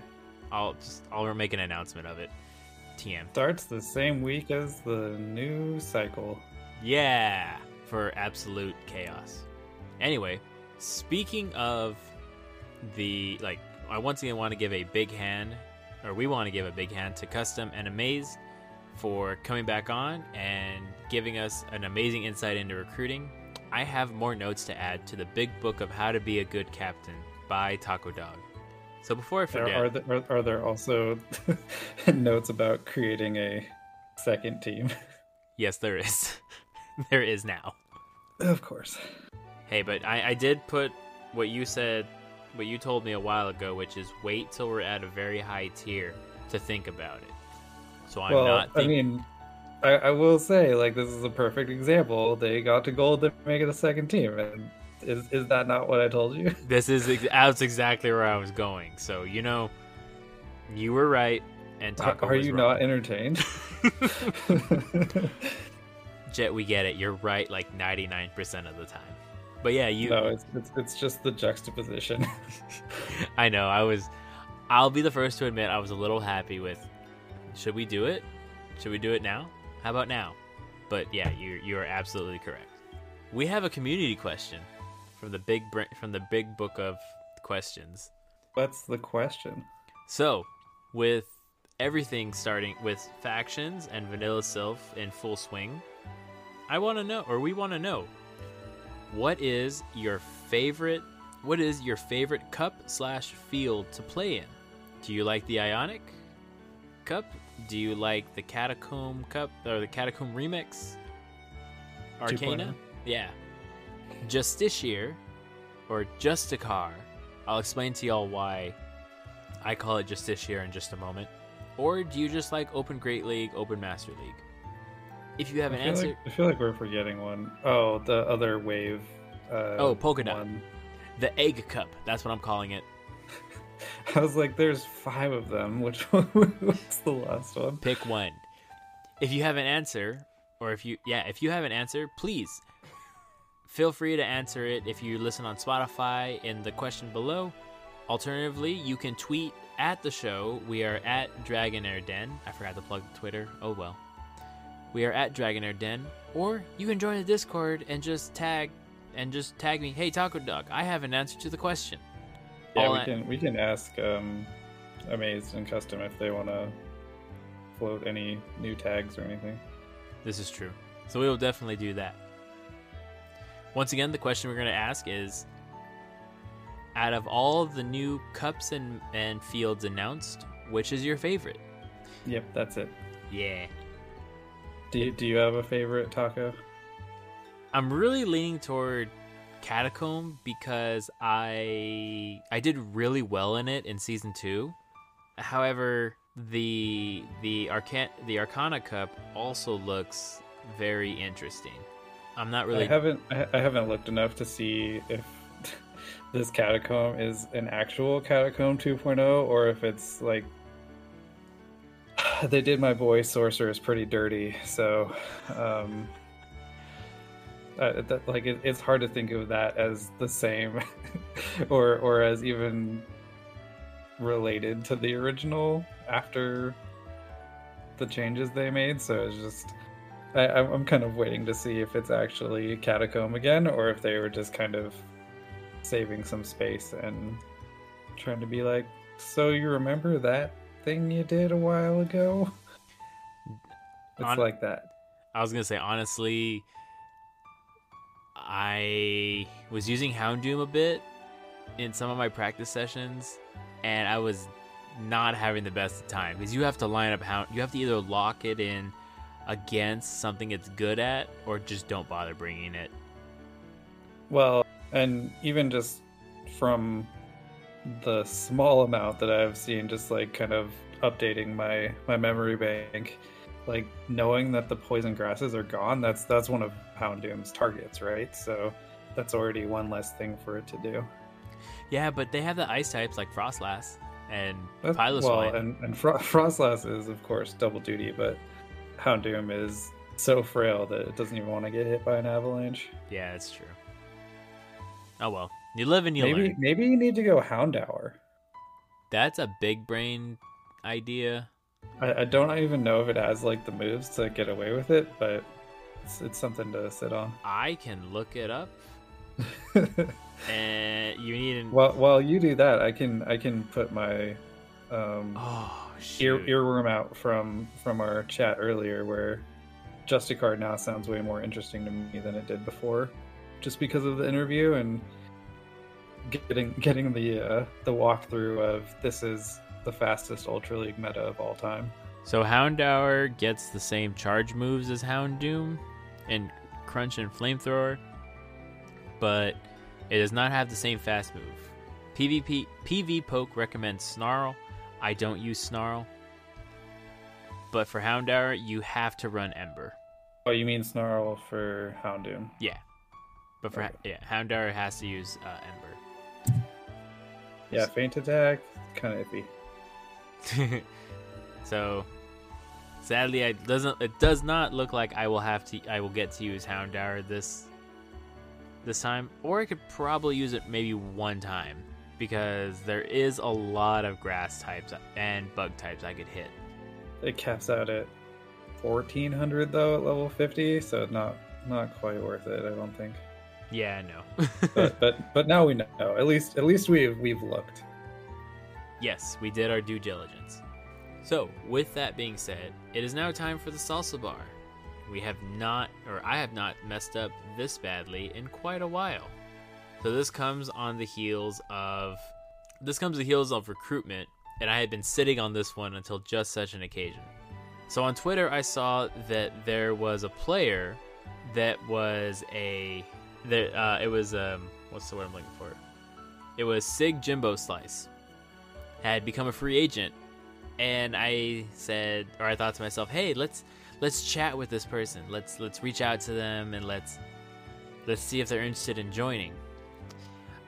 I messaged the wrong Jimbo and accidentally messaged and tried to poach Jimbo from Battle Boys to see if they would join our team. And I didn't even know about it until they said, "Hey, I appreciate the offer, but I'm solid with the Battle Boys. I think you're confusing me with Sig Jimbo Slice." And I said, "Oh my gosh, I am so sorry. I feel bad for trying to they probably think I was trying to poach them. I was not trying to." But that was my wind up and pitch on trying to recruit somebody that was going through on Twitter. I mean, at least they were courteous about it. They put two and two together. I mean, there was another player that got picked up by another faction when they were in Vegas, and they were nice enough to say, "Hey, I appreciate the offer, but I'm joining this faction." But I think the funniest one was I think it was our recruiter that reached out to one of the higher ups that said on Twitter that they were looking for a faction, and when we threw our hat into the ring, he just said, "No, I'm kind of looking for like a gold or higher tier." And I was like, "Well, man's got priorities." Yeah, no issues with self-worth there. But yeah, that is the salsa bar where I completely whiffed on trying to recruit. So you shot your shot, kind of. I did my best, and hopefully you learned something. I did. Always make sure you get the spelling right. Well, alrighty. So I hear you've been doing some GBL. Yep, I was just about to segue into that. So I did. Last time I set a goal, I think it was last episode, of trying to get 10 wins a day. Oh, 10 wins a day. Yeah, it was just 10 wins a day. Not doing all the battles. I'm happy to announce that I am... Some days that takes me all the battles. I'm happy to announce that I am currently still on that trend. I'm averaging 12 battles a day. 12 wins a day. Don't ask me how many battles it takes, because sometimes it takes 15, sometimes it takes 20. I'm currently sitting at, I think, rank 13. I haven't done my battles today, so this will probably be the first day I did not continue. But hey, I'm at rank 12, so I could queue into you. So let me know when you're rank like 19 or something, so I can come back to play. Okay. I just don't want to queue in against you. You mean you don't want to partake in my challenge? No. I mean this is arguably one of your best times to beat me, because I don't know if I mentioned it on the podcast, but I gave myself a challenge to play Flareon to rank 20, and it is difficult. Knowing you'll still find a way to beat me. It is a tough Pokemon. Like I've learned to appreciate the damage of the superpower, and I mean like Overheat's obvious, but off of Flareon's attack, it's dumb. Like even like the non-shadow, because I mean there is no Shadow Flareon, but the non-shadow Overheat off the Flareon does as much, just to use a relevant example, to a Registeel as the Shadow Ninetales version. Gotcha. So it's got some firepower, and it's impressive to me how much chip the superpower does. But man, most of the time that Pokemon is it's just a liability. But I love the little floof. He does his best. I needed to see it in action to really have a full understanding of just how poorly the stats translate to Pokemon Go. Also, fun fact, Flareon is the most huggable of the evolutions. Doubles as a heated blanket and a pillow. And to me, the shiny Flareon is what I consider the vanilla Eevee evolution, where that's just what an evolved Eevee, if it didn't have all of the branches, would look like. Gotcha. Okay. That's nifty. I mean, to me, it's just the natural progression of the floof. The best of floofs. But Jolteon is still my favorite original evolution, and then Umbreon is my favorite second wave of evolution, and I count Sylveon as part of the second wave. It's not part of the third or fourth wave. Nope, there's only 2 waves. There's originals, and then there's everything after the originals. The trio and the not trio. But now we know that there's not going to be another evolution, because with Terra types out, any Eevee can be any typing. Just for a little while, but I don't know, like that seems like such a low-hanging fruit as far as, oh man, why am I blanking on this term? Fan service. Like it's such an easy one. Like obviously they did the Dunsparce one kind of passive aggressively, right? Like most of the reason people wanted an evolution was because like it was kind of derpy and it could have gone so many directions and been so cool, but they just like tripled down on the derp. I think the Dunsparce was probably like Dunsparce's mega evolution at some point, and they just said, screw it, we're throwing it in the game. Yeah, well, and at least they gave it a good signature move, right? Where it's not a worthless Pokemon, but it feels a little insulting as the evolution that we got compared to what could have been, right? That's true. I think such as to say, it would surprise me if we never got another Eevee evolution, just because I mean that is the name of the Pokemon. It's like it is the evolution Pokemon. That's true. But I mean, Gen 9 was also kind of like a fan service to Gen 2 in the sense where you had a lot of like Gen 2 Pokemon that weren't in Sword and Shield come back. You also had new evolutions like Farigiraf and the Dunsparce make its appearance. Fortress was, I don't know if Fortress was in Sword and Shield. I didn't see it much, but it was kind of hanging around in Scarlet and Violet. Just look, it's me, I'm on a tree. Heracross as well.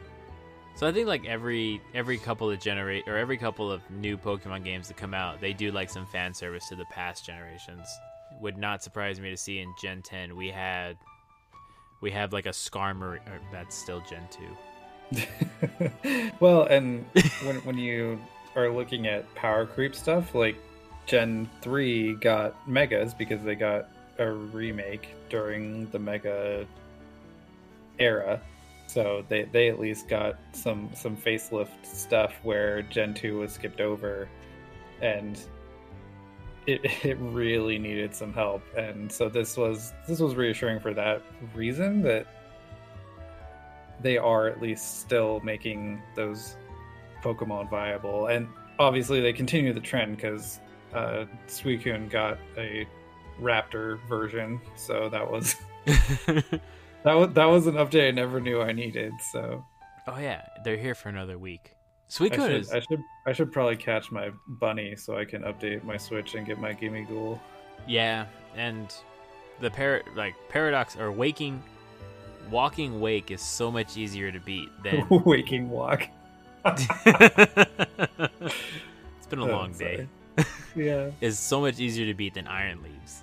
I didn't have to build a new Pokemon just to be able to beat the Raidmons. With Walking Wake, I just had to use an Iron Hands and the standard Belly Drum, Drain Punch, Thunder Punch till Thunder Punch go burr until defeat helps. But with Iron Leaves, I used an unaware Skeledirge, but everyone that I was raiding with was kind of like, let's use Iron Hands because it's the best Raidmon, even though it's a fighting type, and it's going to use electric terrain to heighten its special attack, but it'll heighten our attack. It's just, no, stop, please. And it's Psychic Terra, right? Yes. On the leaf. Yeah, so this is like, what? None of that helps you. The only thing that you could honestly get away with is if you Belly Drum, so it'll use electric terrain to start out with. If you use Belly Drum, it will use Swords Dance to boost its attack. And then you have to hope you outspeed. You're not going to outspeed. That's why if you use Unaware Skeledirge, 3 Torch Songs and then Shadow Ball till bye-bye. You win. But we never got that far. It's tough, buddy. Yeah. But anyway, before we start getting into Gen 9 and stuff. So if I queue in against you, I'll still probably lose to your Flareon somehow. I've lost to Evolutions before. It has been really, really tough. Like, even just finding a backline that can support it well, because the list of things that it just beats on its own is so short. Where it's like you basically need a 2-man squad in the back that can do the rest, or just like have some other situation where you can get it in late still with a shield to nuke, because I mean the only move that it uses that you don't debuff yourself is flamethrower, and at least my experience has been like once you go up to enough fire spins to get that move off, like it's getting shielded, so you might as well have the bigger nuke move just for if they don't shield. Gotcha. But yeah, it has been a legitimate challenge, and I mean it's no auto rect or anything like that, because like there's still team building involved, right? Like, yeah, trying to find what can work with alongside it, or give it the support that it needs, especially in the yet another Lantern meta, because we didn't really get an update, but and the update we did get is Jellicent, which is another one that Lantern does well against, so just more Lantern. There was an interesting thought that I had. What if the play Pokemon, or what if Niantic is doing this meta to build up to the next season to make it better? But what? Okay, I appreciate the thought. I just want to counter with when has that ever actually been the case? Because like we got our whole quote unquote interlude season where it was about building a, how did they say it? They said they were greater stability and just a new way to upgrade. It was about updating the game, right? Like that it wouldn't break it as much. Yeah, that didn't happen. I almost said it without laughing. Anyway, I have trouble giving them that much credit. Like, obviously, yeah, I do think they're under pressure from the Play Pokemon company, because obviously they have their metas for like set lengths of time, but I don't think they will because they don't have their hand on the controls. I feel like it makes them nervous knowing that there's another company involved in the balance side. I see. That's my hot take, is that Niantic gets pressure from the Pokemon company about changing things too much. I understand, and that's a good excuse me, that's a good sentiment to have, honestly. Because you were saying, when has that ever worked out? The correct answer is it's never worked out. I have, call it blind faith, call it what you will, that eventually Niantic will turn their act around. I'll probably just be the first one to say it. Niantic, hire me as the PvP community manager. I know that position's opening. Oh no. I promise to make the most fair and balanced meta as possible, and I will listen to what the community wants, and what the community wants is Metal Claw to be a Shadow Claw clone. It's gonna happen, please, Niantic. Well, and I guess I just want to clarify that all of the things I say is kind of, especially harsh feedback, is in the name of being like proven wrong. Like that's what I hope for, is that at the end of the day they the product will speak for itself, but we haven't gotten there yet. So I hear you. And with everything being said, I think this is a good stopping point before we start just bashing on Niantic a little more. Well, and like I said, that's not the point. It's just like, obviously we're here, we're competing, we have this podcast, and so obviously we're invested, and Where we believe it's a space that is worth investing in, and any support from the people that make it possible is welcome. I was gonna say we're angry because we're passionate. Yeah, exactly. That was probably the best way to sum it up. So with all of that being said, we want to let every single dragon tamer that needs to know this, and that is always keep your dragon fangs sharp, stay away from those ice types. Those fairies do not want to give you candy. Stay away from them. You cannot touch them. With all that being said, we will see you all in our next episode. I'm looking forward to it. I hope you are too.